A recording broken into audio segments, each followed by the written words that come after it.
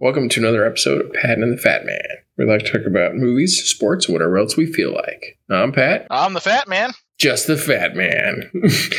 And this week, we are again continuing our journey through Sports Ball 2020. Continuing to talk about football, both professional and otherwise.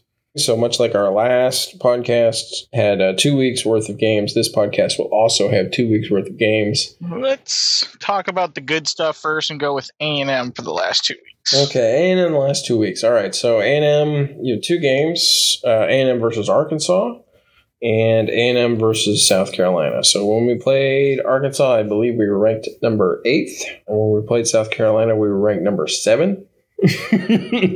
So, okay, that week, A&M versus Arkansas was a good game. How I would qualify it is I would say it was two really good quarters. One okay quarter and one pretty bad one, to be honest. If you look at the score, just the score, it's A&M 42, Arkansas Razorbacks 31. So that kind of denotes a seemingly close game, but the reality of it, the middle of the game was not close at all. A&M played some pretty amazing football. It's coming down to Mond and our offensive line. Mm-hmm. They know how to play with each other, and they know how to play well. You just don't see anybody being able to challenge the offensive line very well. You see Mond being comfortable in the pocket, him taking his time, A&M's running game, knowing how to use the blocking capability presented by the offensive line, being able to get through the defensive line. In Arkansas, for the second and the third quarters, A&M gelled very, very well. And the defense was on point pretty well, too. The defense has obviously not been doing great this whole year, but they've actually been kind of getting better and better every game. Uh-huh. A&M had kind of not a great start to the game, and Arkansas was able to put some points up, and then A&M kind of fell apart in the last quarter. And it wasn't so much I don't know how to put it. It wasn't a falling apart from the perspective of the players. It was like we were up enough in the fourth quarter that the people calling the plays just decided, hey, we don't need to play anymore. And so we just kind of ran the ball up the middle for I don't know how many plays in a row, and, we'd get beat, and eventually the ball would get turned over. And, the solid truth is our defense isn't that good. They're okay, but they're not fantastic or anything. Right. Or at least they weren't in that game. So that was kind of the story of that game. A&M looked really good for at least 3 quarters. 2 quarters, they looked phenomenal, fantastic. But for the last quarter of the game, they didn't look good at all. They didn't look like they were playing very well. They kind of took on that ultra conservative approach to the game, which A&M players or long-term A&M fans don't like. And the reason we don't like it is because we had a lot of coaching in the past that was ultra conservative. For me, my A&M fandom began during the reign of the longest coach we've ever had in A&M's history, which was R.C. Slocum. And Slocum began his career as the defensive coordinator under the guy who actually took us the furthest, that coach. His nature was always defensively minded, and we had an amazing, defense, like a wrecking crew, right? Right. Was what we used to call it. And our defense was always fantastic, but our offense was always terrible. Like, we literally ran the same plays over and over and over again. It was, my dad used to call it, he had a song, it was up the middle, pass, punt, up the middle, pass. We would go 3 and out constantly, even though we had decent talent on the offense. So that's kind of the story as far as our reluctance to play a real kind of close game. So let's see. Was that a safety? I know I have to bring up the safeties all the time, but it's because they just keep happening. That's a little concerning. Yeah. Football safety shouldn't happen almost at all. I know at college it's a different level, but even at college it's really not that commonplace. Yeah, in general, the game looked pretty good from A&M standpoint, but it still was not. Watching us kind of fall apart at the end was not fun. And it was concerning from a lot of different perspectives. So that was that ball game. You know, I never felt like during the Arkansas game that we were going to lose, or that there wasn't even a chance that we were going to lose. It just didn't look as pretty as you would like if you had to face a better team. Yeah, and the truth is, I really stopped paying attention a lot in the fourth quarter because of how well we were doing. But you know, when I did, I was like, okay, we don't look as good as we did as I thought we were supposed to. So I don't really remember any other like big or crazy plays. If I remember correctly, this was the largest football game attendance nationwide and for college football so far this year. It was 27,000 fans. So largest attended game. And that's less than a quarter of what the stadium holds, like 120,000 people. It's like, and they kept bringing that. I was like, yep, and this is the largest attended football game, 20-something thousand people. That's 2020 for you, folks. You know, the commentators just kept bringing that up. There were a lot of missed field goals. Ooh, that's bad. That was kind of the story for Pittsburgh, too. We'll get to that later. But yeah, overall, it was a decent game. Considering we're ranked where we are, it was having us kind of fall apart in the fourth quarter. It's very much like, yeah, like I get everybody below like the top 5 or 6.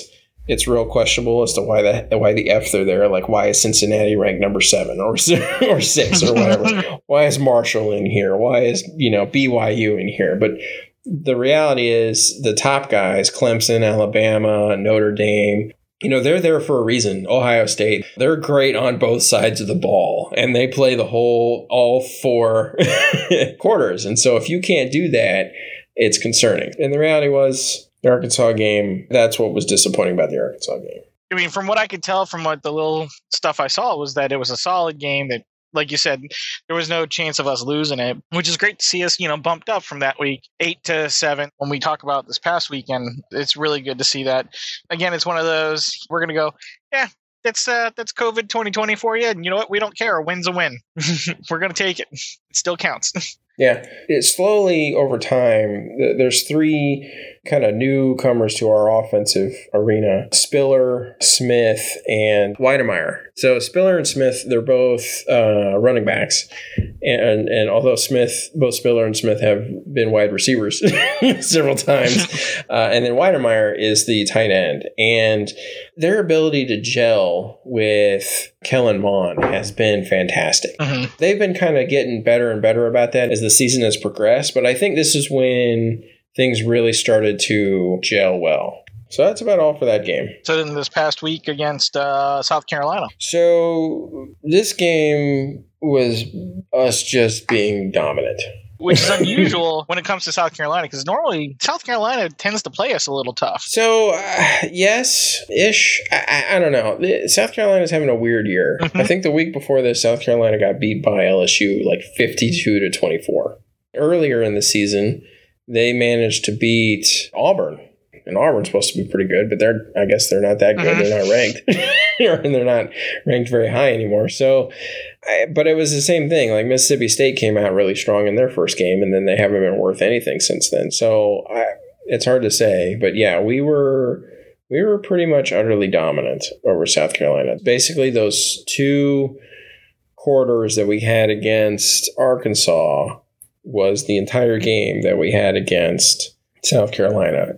There were plays that didn't go well on the offensive side of the ball. There were plays that didn't go well on the defensive side of the ball. But honestly, the defense looked better this game than I've seen them look all year. They consistently stopped South Carolina. South Carolina managed to get a single field goal. That was their only score. The final score was 48-3. So you can tell they didn't do great on defense. The real big concerning thing with this game was Spiller, because you have Weidemeyer, Spiller, Smith, and you got another guy, Lane. I think they were calling him Speedy on this game because he's small, but he is fast. So he's one of those guys. Spiller, every play, he did amazing, but every play he took longer to get up. Until and I think we were in the fourth quarter, and it took him 30, 40 seconds, maybe a whole minute before he got up. It was a medical team came out, and he walked off with them into the tent and everything. And so none of that bodes well. And for his sake, I hope they didn't undertreat him or anything, because the reality is we need him for later, and we need to keep him healthy for his own career's sake. But I was kind of the opinion at that point that we should stop using him. Like just save him for later. Like, we're going to need him against LSU and Auburn. So if we could save this guy, that would be the best thing. And Speedy kind of, that's Lane. I think it's Lane, number 2. He kind of came in and sort of filled the gap. But the reality is, even without Spiller, both Smith and Weidemeyer especially kind of shone in this game. As the tight end, we literally, like, our first 2 drives that we got down to the red zone, we literally ran the same scoring play twice in a row. Like, that was the scoring play of the first drive, and it was the scoring. And what it was is Weidemeyer set up on the right hand side of the formation as a blocker, as an extra lineman, effectively, and he sort of pushes, and then he runs to the left side of the field and then into the end zone, and Mon just throws the ball to him. We did that again the second time we did the drive, and South Carolina wasn't able to stop us. Well, so then this begs the question. You're saying how good the defense looked. Was the defense actually that good, or was South Carolina that bad? So that's the problem. We don't know. Like, my bet is South Carolina is pretty bad. And so, you can walk away from the game thinking, okay, the defense are superstars. And I don't really think that's the case, but I think 2 things are starting to happen on the defense. I think they're getting more confidence. So I think they're able to play better because of that. They're looking more like a team, like a cohesive unit, like they're playing cohesively. And you're starting to see individuals on the defense pop out and be able to make plays, and you can tell, okay, this guy, he's probably going to take the quarterback down. Like, you have guys who are starting to really show themselves as able to really play on defense. But then again, that could just be because South Carolina was awful. Speaking to that, about the last half of the fourth quarter on the offensive side of the ball, we played with our second string. I don't know if it was the second string offensive line, but it was the second string everybody else. like none of our starting wide receivers or running backs and our quarterback. We were using our second string quarterback, who some people are affectionately calling Johnny Football 2.0. 2.0. To be honest, in the plays that I've seen, he looks pretty sharp. Against Alabama, the 4 plays that he did where he ran the ball himself, he managed to get a first down pretty much every time. It was when he threw the ball into the end zone that it got caught by a guy wearing red instead of a guy wearing maroon, But in this game, he looked fantastic, and he got a touchdown, and his receiver was a second string receiver too. So it was it was great, But then again, we're playing against South Carolina's first string defense, and so the way that sounds to me, and it's a little concerning, is that A&M's goodness or badness is only presented through the lens of the opposing team. Like, you can't look at what they're trying to do and say definitively whether it's good or bad.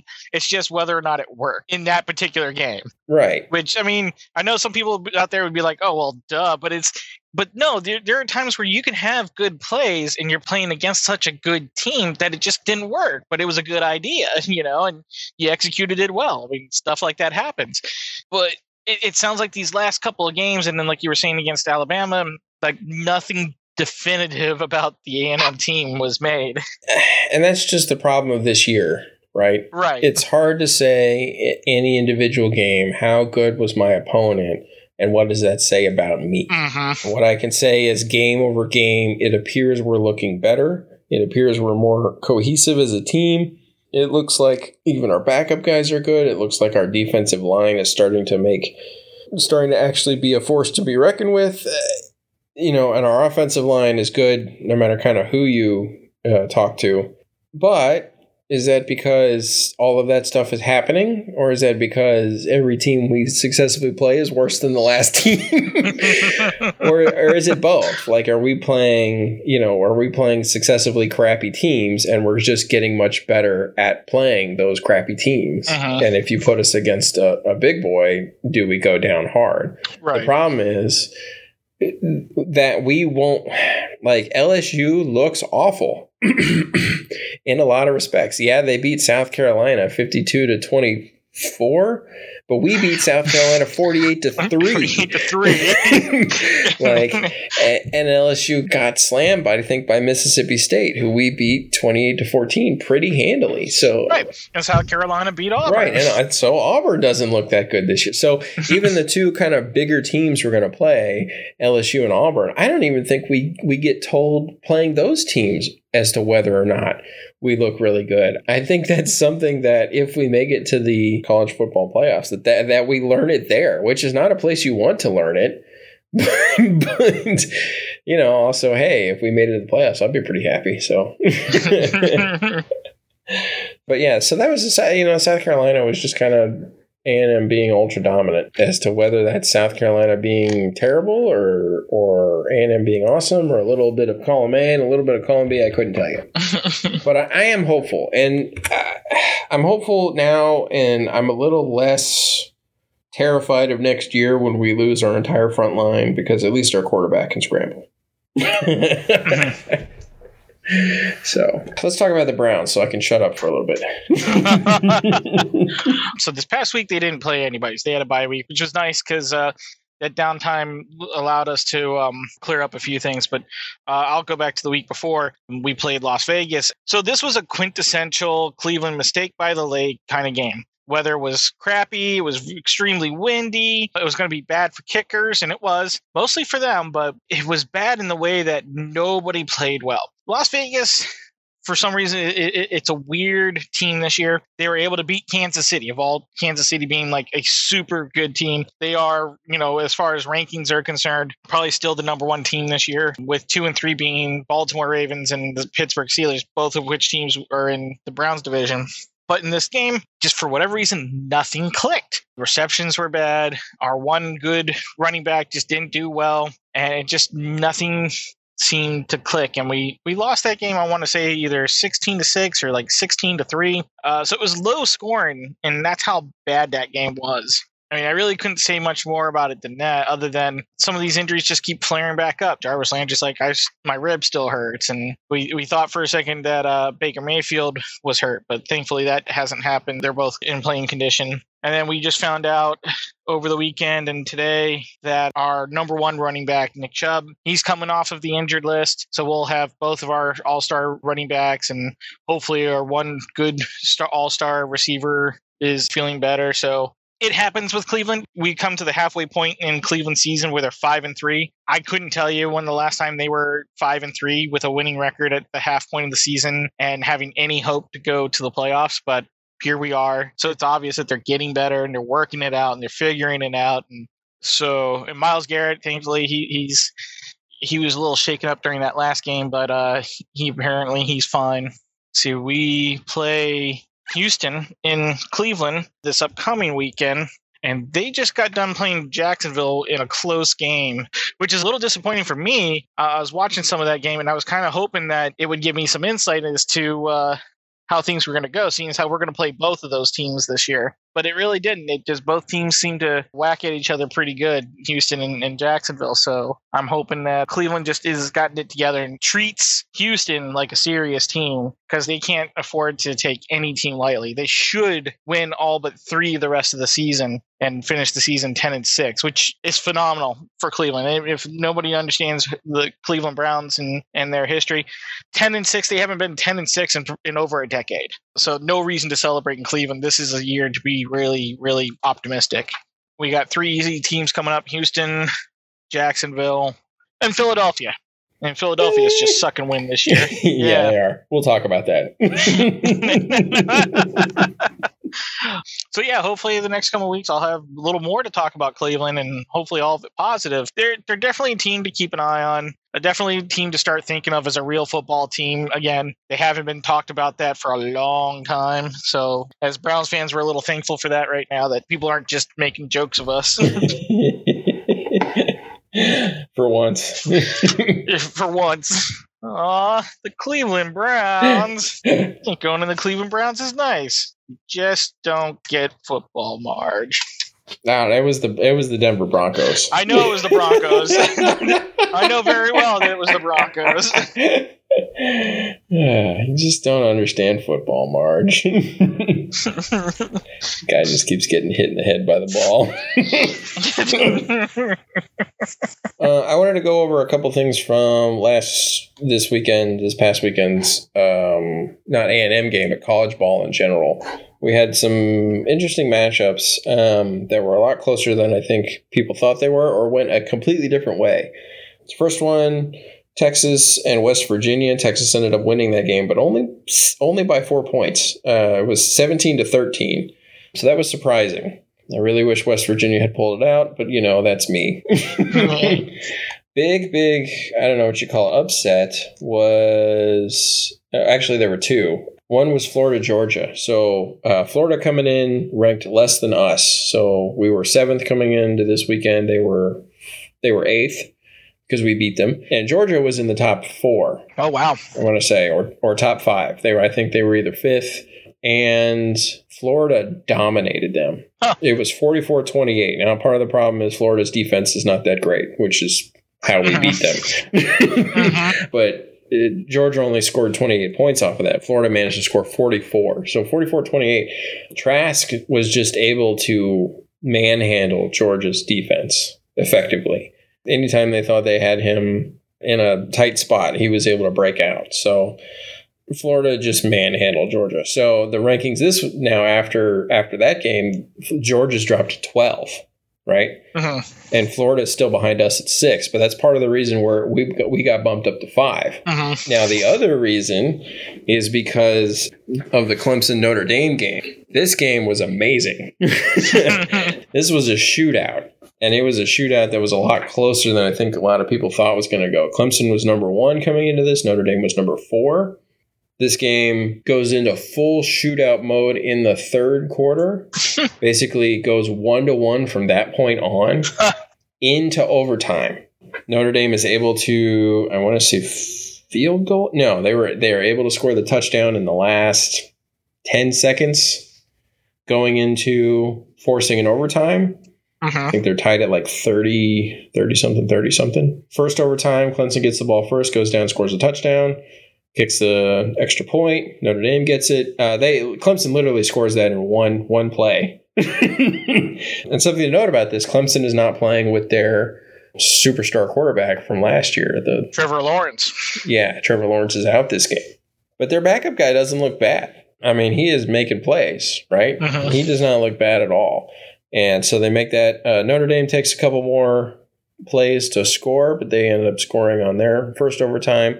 Second overtime comes. Notre Dame gets the ball first. They make their touchdown, kick the extra point. Clemson gets stopped. Notre Dame's able to stop them.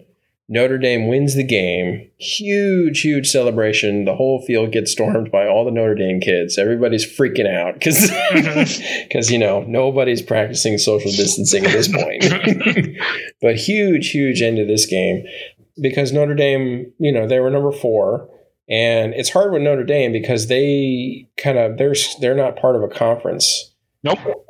They sort of make their own schedule. And so a lot of times they end up having a schedule that looks pretty padded. Like they played the ACC a lot. But Clemson, being the one good team in the ACC, they're actually playing a number 1 team. And so this was a big deal. This was a big test. Like this was them saying, okay, are they actually as good as everybody thinks they are? And the answer is very clearly yes. So walking out of this game, now Notre Dame is ranked number 2 and Clemson is ranked number 4. And we're number 5 after Clemson. Right. So that's where things stand. So I just wanted to go over those games because they were pretty big factors from the weekend. And the whole reason we're able to get up as high as we are is because Georgia fell as far as it did after playing Florida. And that just shows why winning certain games is crucial. I mean, if we hadn't beat Florida, Florida would be 5. Right. And we would probably be ranked somewhere in the lower 20s, I guess. Or not for ranked. whatever reason. Yeah. Who knows? Which is why it's such a bummer that this week's game was postponed, because you don't want to be knocked down those rankings because of COVID stuff, which is what's going to happen, unfortunately. Yeah, so for our listeners, A&M won't be playing. A&M's game has been postponed. So A&M versus Tennessee as well as LSU versus Alabama. Both of those games have been postponed due to COVID, several people popping positive on COVID in the A&M organization and in the LSU organization. Interestingly enough, if you want to conspiracy theory this, they both played the Gamecocks pretty recently, A&M last week and LSU the week before that. So just throwing that out there. And yet, surprisingly, the Gamecocks haven't contracted anything. As far as I know. Mm-hmm. Hard to tell with this kind of stuff. So we're going to be missing a game. So this coming weekend, no A&M game, no Alabama or LSU. Well, I guess Alabama could still play somebody, but I don't think they'll switch it around. So delay, and I get your point that it could have an effect on our standings. Then again, like Ohio State has played like 3 games, and they're still being ranked in with people who have played like 7 at this point. Well, that's kind of my point, is that, that the whole ranking system's a little but yeah, well, it's always been jacked up, and then it's even more jacked up right now because nobody's even playing the same number of games. Right. So I probably have to talk about the Cowboys now. Huh? What a foobar. Speaking of what a foobar.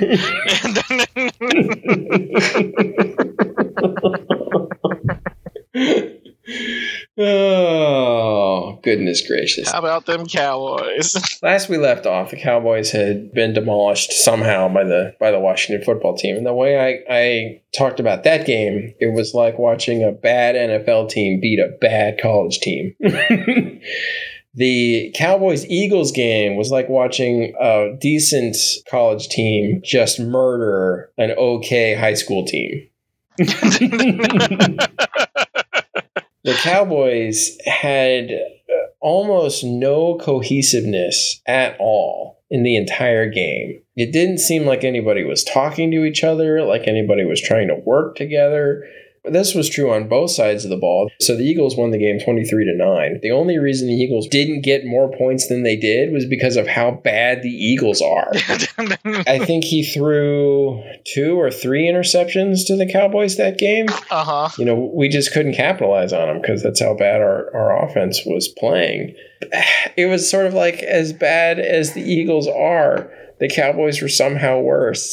and I was thinking the whole time I'd be watching the Eagles and I'd watch their defense stop and I'm like, yeah, the Eagles really suck. And then I'd watch our offensive play and I'd be like, oh yeah, that's right. We're awful too.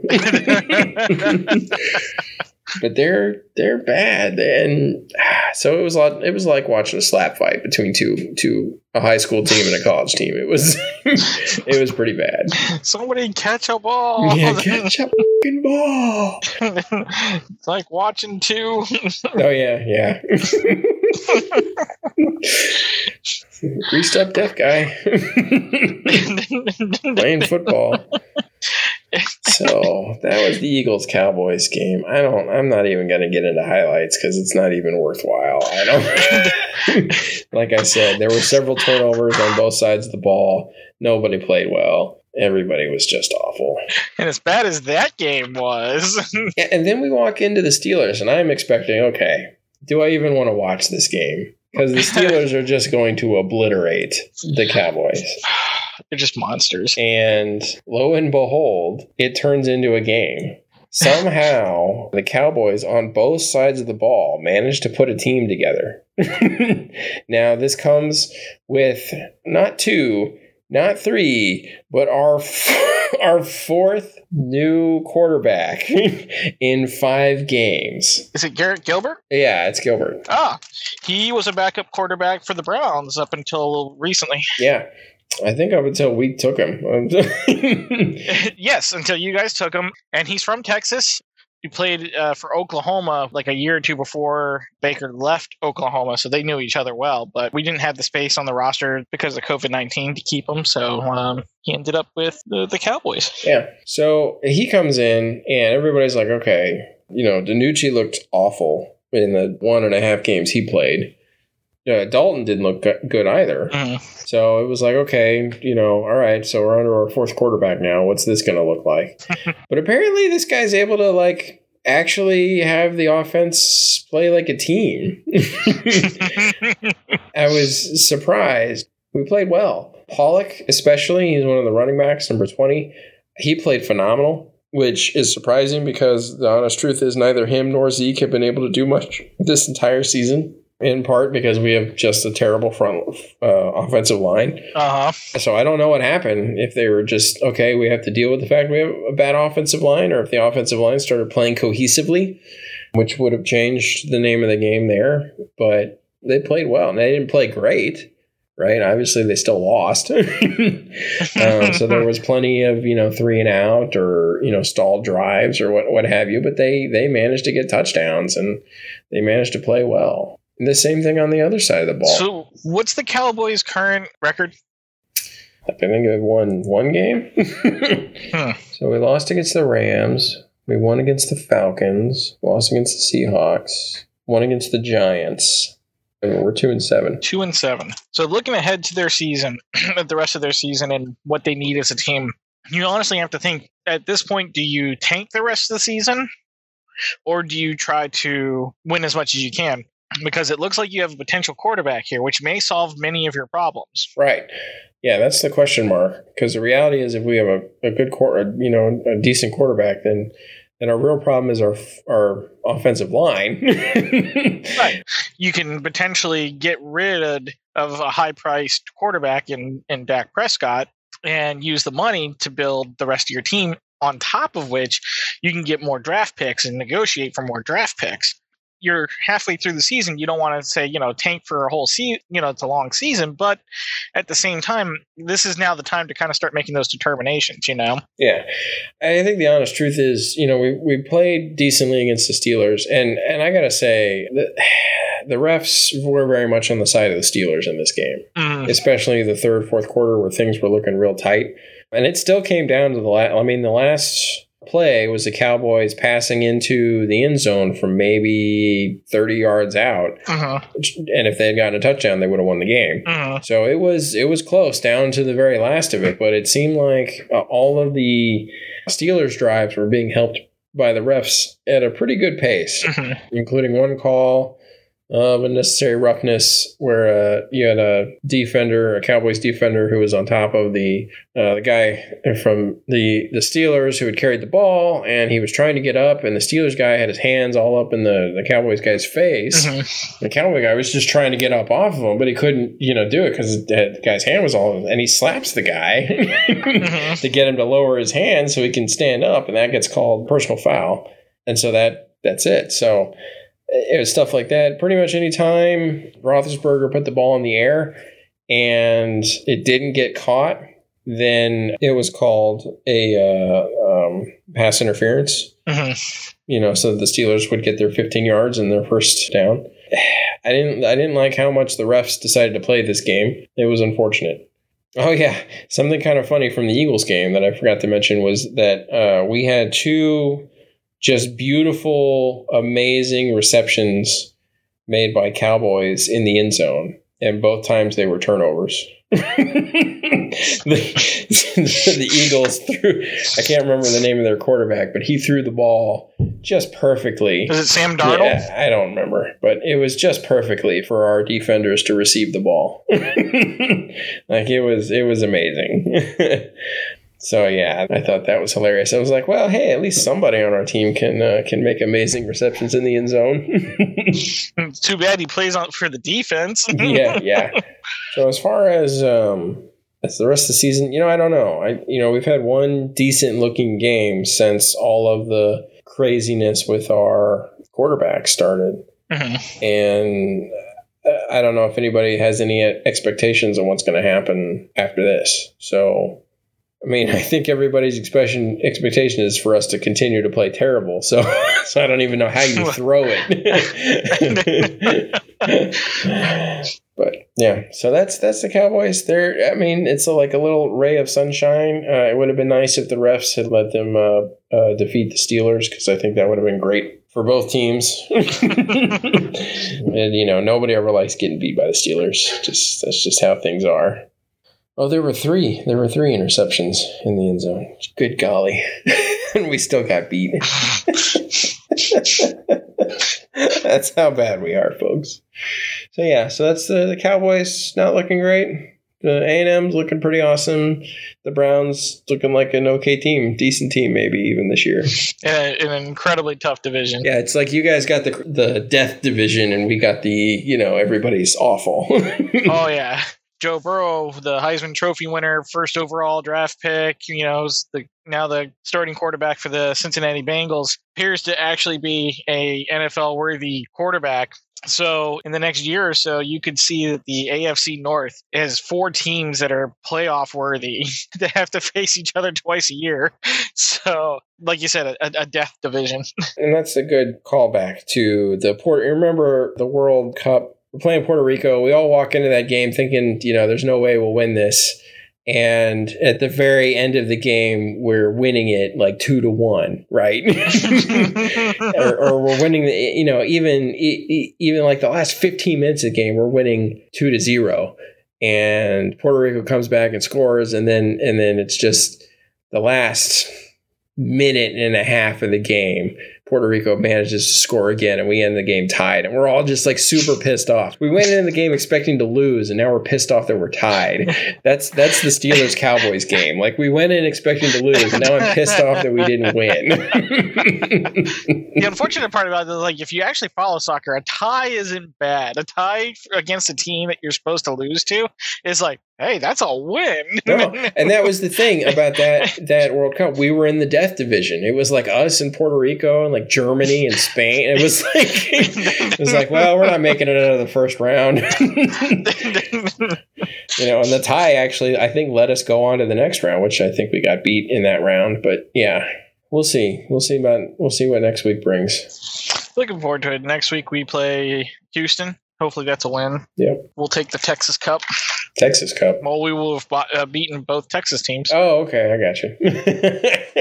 I didn't know that was a thing.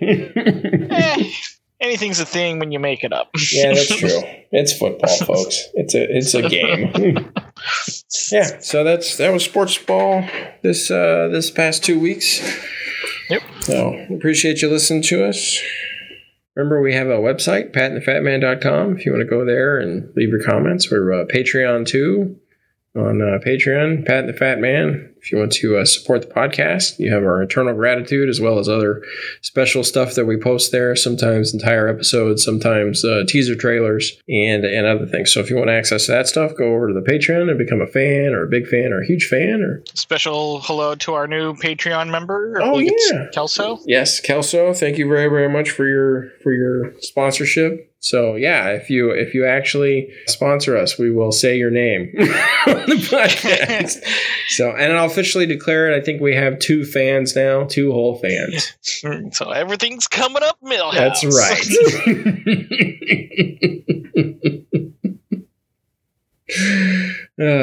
So appreciate you listening to us, folks. This has been another episode of Pat and the Fat Man. I'm Pat. I'm the Fat Man. Stay classy. Go Browns. And shout out to, was it Travis that just recently shouted out at us on Facebook? Yes. Yeah. Well, it's Kelso. So. Oh, that's yeah. Oh, boy. That's Kelso. That's not embarrassing.